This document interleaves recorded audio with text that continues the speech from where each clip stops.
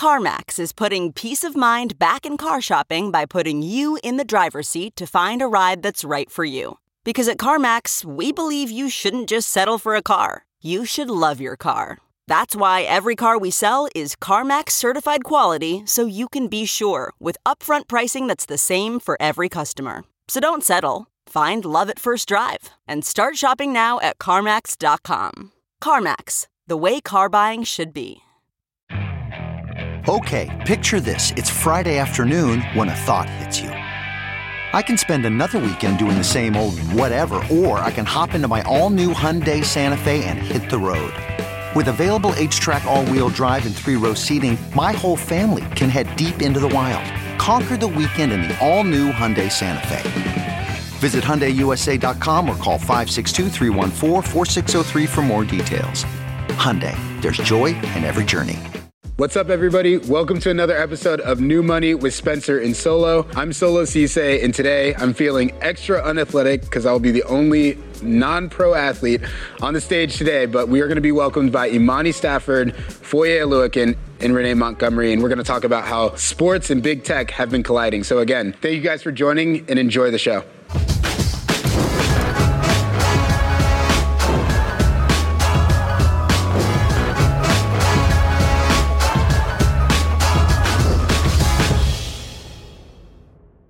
What's up, everybody? This is Spencer Dinwiddie. And I'm Solo Ceesay.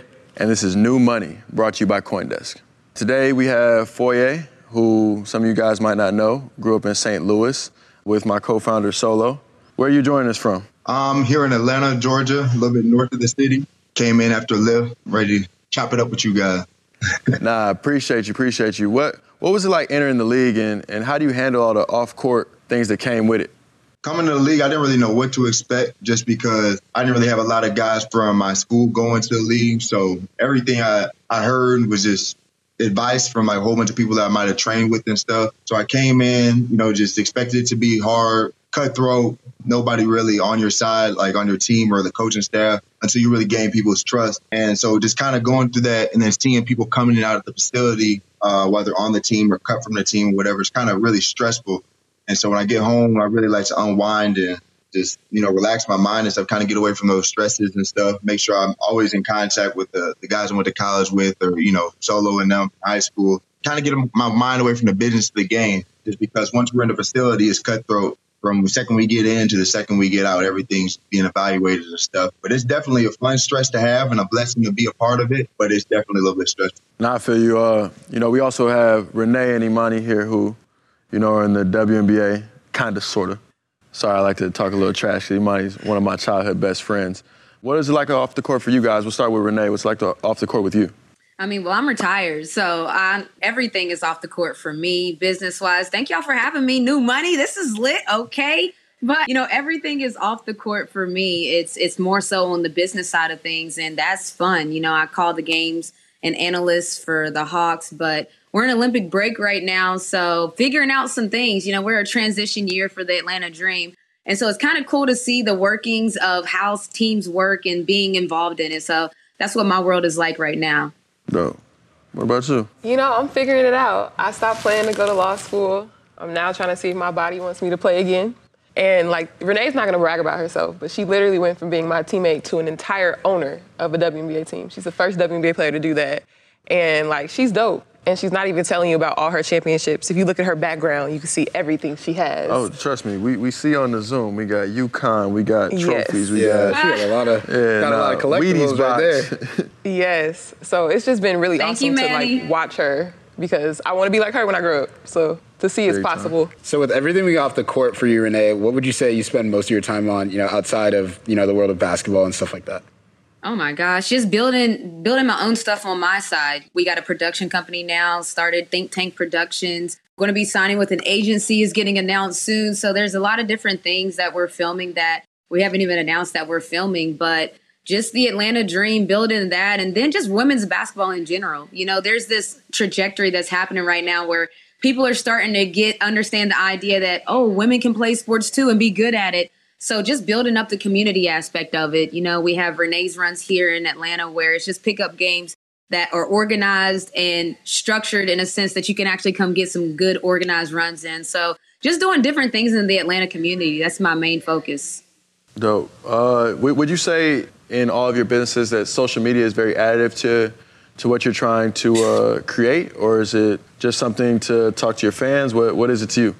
Nah, social media, like, I don't even call them fans on there. Like, I have people that I legit consider, like, homies. We might have never really met. And sometimes I forget that I haven't met people that was on social media until we actually meet for the first time. And so, I don't know. No, I use that as, like, an avenue. Like, if something's going on with me, I'm trying to figure out the temperature, how people feel about certain things. I ask Twitter. I ask what's going on. I live tweet events. Like, I'm very in tune with social media. So I would say I don't just look at it as like social media. I really like utilize those platforms. Yeah, so it sounds like it's a lot of community building and stuff like that. You know, I actually wanted to tap on Foye a little bit because he actually, funny enough, might be one of the funniest people you'll ever meet. And he certainly has a little community of his own and stuff. So Foye, talk to us about, you know, some of your off the field activities. I know you have a clothing line. It's kind of funny within itself. You want to tell everybody about that? Off the field, I'm really, just like Solo was kind of saying, I'm a clown. You kind of got to really get to know me to understand it. People think I'm mature and easygoing, which I am, but I really like having fun. So like a lot of times you'll see on Twitter, I interact with fans until the season starts. But they talking, you know, trash and stuff, I'll check them real quick. Not anything disrespectful. I was always making sure the mood stays light. Kind of on Instagram and through my brand, really, in college, I made a brand called Ugly Gang. We had to make it Team Ugly Gang for trademark reasons. But it was, you know, a story about two kids on my team, underclassmen, had called me over to the lunch table one day, and they had asked for advice on how to talk to women, which I didn't think I even talked to women very well like that. So I was very blessed to be able to give them advice. And basically one of the dudes, you know, basically we're saying you're ugly, but we think you do well with girls, so we just wonder how you did it. And I was like, I really got hit, you know, pretty hard there. So I went home because none of my best friends were there. So I went home, looked in the mirror, I said, you know what? Sometimes, you know, girls be choosing other dudes over me. And both my girlfriends left me before for other people who I thought were ugly. So you know what? People be calling me ugly. I can believe it. But coming from basically prom king of our high school, this guy out here. That's wild. I think you got a new brand ambassador, though. Ugly Game should, this should be a number one client right here. Even when I'm ugly, I'm cute. Can't really. Hey, nah, because he was talking about people leaving him. I know you, you know what I'm saying, got that down pat, big dog. Learn from the best, baby. But you know what? At the end of the day, they said I was doing well. So whatever ugly stuff I had, it was working. So, you know, turned into a brand of self-confidence. Like, it's hard to wear stuff that says that I'm ugly on it and then be self-conscious about it. So really, it's like I have a whole bunch of messages on the back. And the ugly duckling is the mascot, and that's really just like anytime you don't fit in, there's a swan in all of us. So whatever people be saying, they're going to accept you for who you are. You got to accept yourself for who you are, and then you can blossom and bloom. So that's kind of how that all came to be. And I just started selling them in college, and people wanted it. Then I would say you're not ugly enough and stuff, and then people wanted to be ugly. So it turned into a big motivational thing for me, I think. That is dope. There definitely is an equilibrium. I think medium ugly is medium like ugly. You know, medium ugly, you know, is kind of in vogue right now. A medium ugly man is where it's at. That's what you need. I don't subscribe to any of that. That's the wave right now, medium ugly? Medium ugly, guys. No, I'm an international sex symbol. Don't listen to any of these people. Both of these things can be true. I'm very versatile. I appeal to the masses, and I stand by that. So we got the ugly duckling. She just ugly, and then I'm me. Love it. Okay, picture this. It's Friday afternoon when a thought hits you. I can spend another weekend doing the same old whatever, or I can hop into my all-new Hyundai Santa Fe and hit the road. With available H-Track all-wheel drive and 3-row seating, my whole family can head deep into the wild. Conquer the weekend in the all-new Hyundai Santa Fe. Visit HyundaiUSA.com or call 562-314-4603 for more details. Hyundai, there's joy in every journey. Worried about letting someone else pick out the perfect avocado for your perfect impress-them-on-the-third-date guacamole?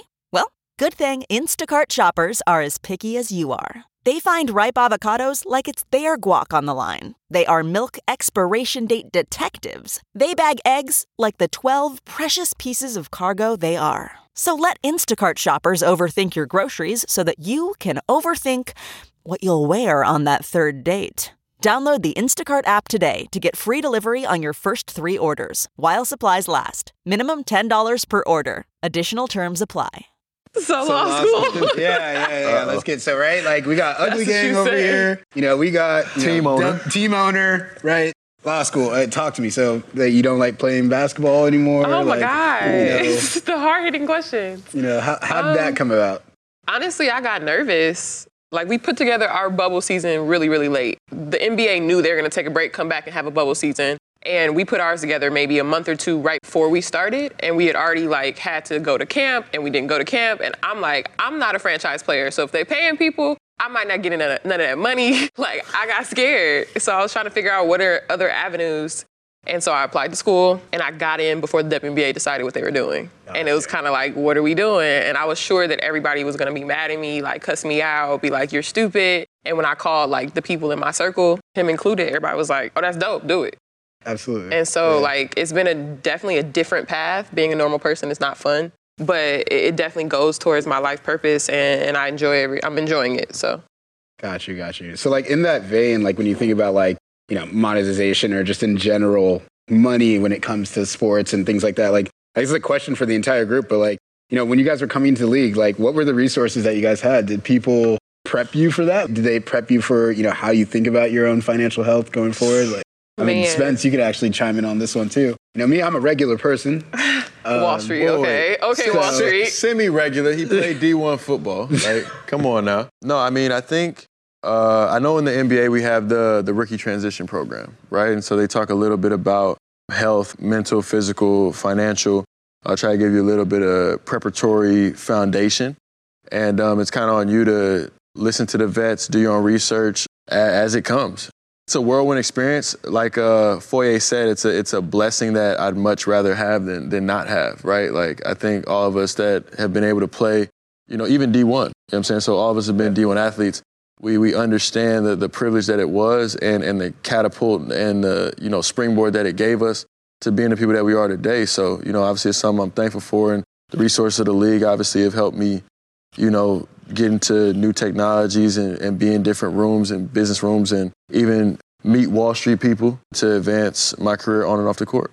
And Nate could probably speak to this because she's been in the league like double the amount of time I was. I was a nerd, so our orientation, I read that book front to cover. Like, I wanted to know everything. I asked all the questions. Like, I'm sure everybody in my class hated me. And then I also have, like, the difference of, like, my whole family is pro, right? So my brother is a pro player. My mom was a pro.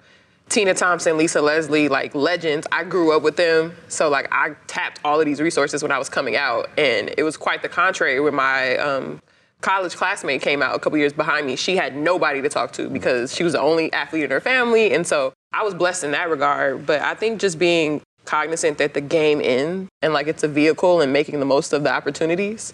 Like, I definitely got into law school because I'm a WNBA player. Like, no flex. Like, definitely they wanted to be like, we graduated WNBA player. Hey, get in where you fit in. Exactly. Hey, and just using the platform that ball gives us to do more. Got you.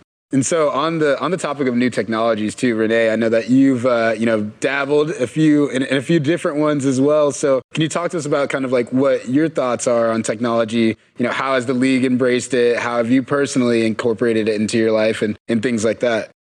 Yeah, no, I shouts to Manny, man, going to law school. Like, I already told her personally, but it's dope. I wanted to say it out loud.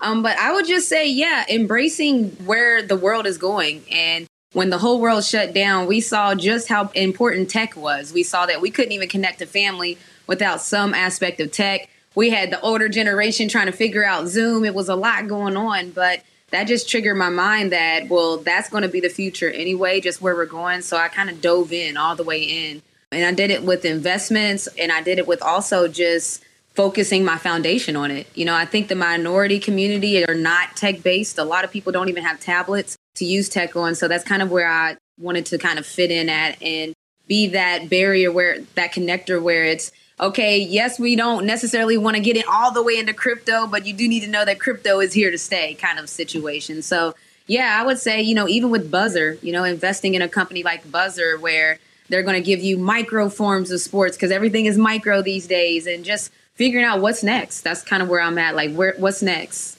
Got you. Like, actually, you know, a funny question too is like on the topic of crypto and things like that. What were you guys thinking when, you know, this man over here became the first person to tokenize his contract? He put it on the blockchain. got sued by the NBA in the process. What would you guys say? Like, did you guys read those headlines? What were your guys' thoughts on that and him trying to be a trailblazer? You know, like, I think one of the things I've always loved about him is that he's a nerd. I always say he's an acquired taste. But one thing he's a disruptor, you know, like, and I think we have to have people to do that. And it's funny now because, and Foyo can probably speak to it, it's a couple of football players that have done it since without any struggle, you know, and like he can say he was the first one to do that. Yeah, I see those, the football guys, and I just think it's a great opportunity for them. I'd be a little bit jealous because, you know, at first I wasn't completely sold on crypto. I didn't know if it was going to stay or not stay. So I'm not going to, you know, put money that I'm not comfortable in losing. But now that I put some money in, probably when it was too high, should have waited a little bit for the drop. But now when people tell me, like, what are you going to do? Like, I have money in there. I'm not going to look at it until I feel like, you know, I'm ready to do it. Just because when I've been learned about investing, you know, through internships and stuff, when I was in college, you know, the best investors basically put in some stuff that they're willing to not see anymore. And then down the line, it's going to pay off for dividends. So I was definitely jealous when people were able to get their stuff in blockchain. That was cool for me to see. How are the leagues varying? Because, I mean, I know the NBA is probably a lot more outspoken about crypto and things like that, given this guy. But then you also have things like NBA Top Shot and different NFT projects, you know, coming up and being embraced by the league. Has the NBA or the WNBA and the NFL said much on crypto to you guys? Like, outside of what, you know, you would see, like, on the news or anything like that? Like, have they guys talked to you guys about the technology? Like, what are their thoughts?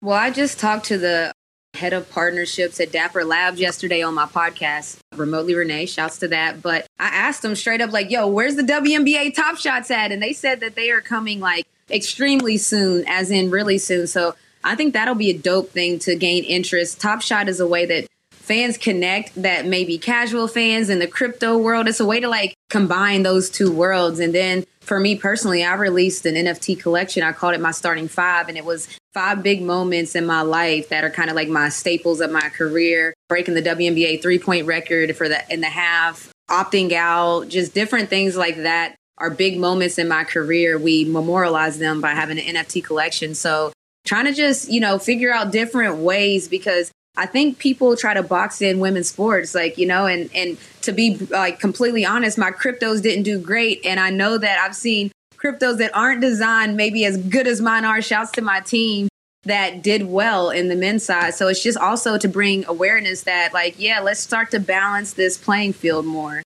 No, most certainly. I mean, I think one thing that would be interesting would be when people themselves, right, like the leagues and, you know, people follow suit like you did in tokenizing, you know, themselves or different moments of theirs or collectible items. Because, you know, I think you think about NBA Top Shot, that's great, but, you know, you don't necessarily own that IP associated with it, right? So, like, I think the educational process, and I guess, you know, Spence, what do you think will take, you know, what will it take before you start seeing people really, really diving into that versus, you know, hey, my marketing coordinator, whoever I have, brand ambassador, had come to me with this pitch idea? Like, when do you think we'll start seeing athletes really take ownership of their IP the way you did? I mean, greed's always a great place to start. Okay. Oh, my goodness. No. I mean, obviously, as people start making more money, as we enter another bull run for the crypto sphere in general, and as the tools become easier to use and less friction-filled, I think that's the main barrier to entry right now. The technology is still somewhat cumbersome. You know, it takes a team of people to spin up NFTs. When you can make an NFT that is, or the process is as easy as making like an Instagram account. Cameras, yeah. Yeah, you know what exactly. I mean? And it's kind of point and shoot like that. But it still has the, obviously NFT means scarcity, but it still has that type of brand value that it does right now. I think it has to be kind of that inflection point where brand value is high, but it's also point and shoot for the athlete or entertainer trying to make their NFT. And when you kind of hit that sweet spot where Web3 kind of meets Web2, you'll have a lot of these. I mean, you can't just NFT anything, right? Like that's exactly. What you see a little bit of at this point in time, for sure. No, that definitely makes sense. I guess, like, from my perspective too, like, what are the locker rooms saying? I know you've talked a little bit about it, but, like, I don't know if you guys, like, what are those conversations about, like, new technologies and stuff, like, in the locker room, if there are any, with your teammates and stuff like that? Like, I'm sure a lot of people had questions for you. Yeah, no, that's probably actually a great question for Foye, because I've been out of a locker room for a year with my ACL, and when I was in the locker room, I was getting laughed at. You know, a lot has changed since then. Yeah, I'm saying a lot's changed. Bitcoin did, like, you know, 18 months. You know, like, last time I was in the locker room, it was pre-pandemic. So, you know, it might be a better question for you, because, like I said, I was getting laughed at 18 months ago.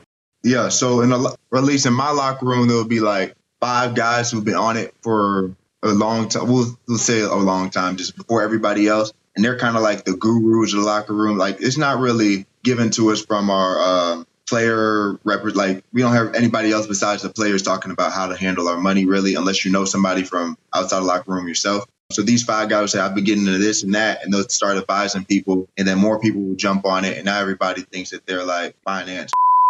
Sorry. And then really it's not until like I was peeping. I just wanted to see, from those guys who were on it early, like, are they riding? Is it like something quick? Is it going to be something that they're going to invest in for a long time? But it's kind of like that. You kind of gain trust of somebody who's probably older, has some money, and has invested in stuff before, and then they're kind of just advising younger guys down the line. But everybody's eager to find the way, because we all know, especially in the NFL, like, a lot of people aren't in there for that long. So we're always trying to find avenues for getting money, or using our NFL platform, or using whatever money we're getting in the NFL in order to make that money work for itself. So everybody's eager to learn about something like that. Got you. No, that makes sense. I mean, I think from my perspective too, like, one big disclaimer, nobody is a financial advisor.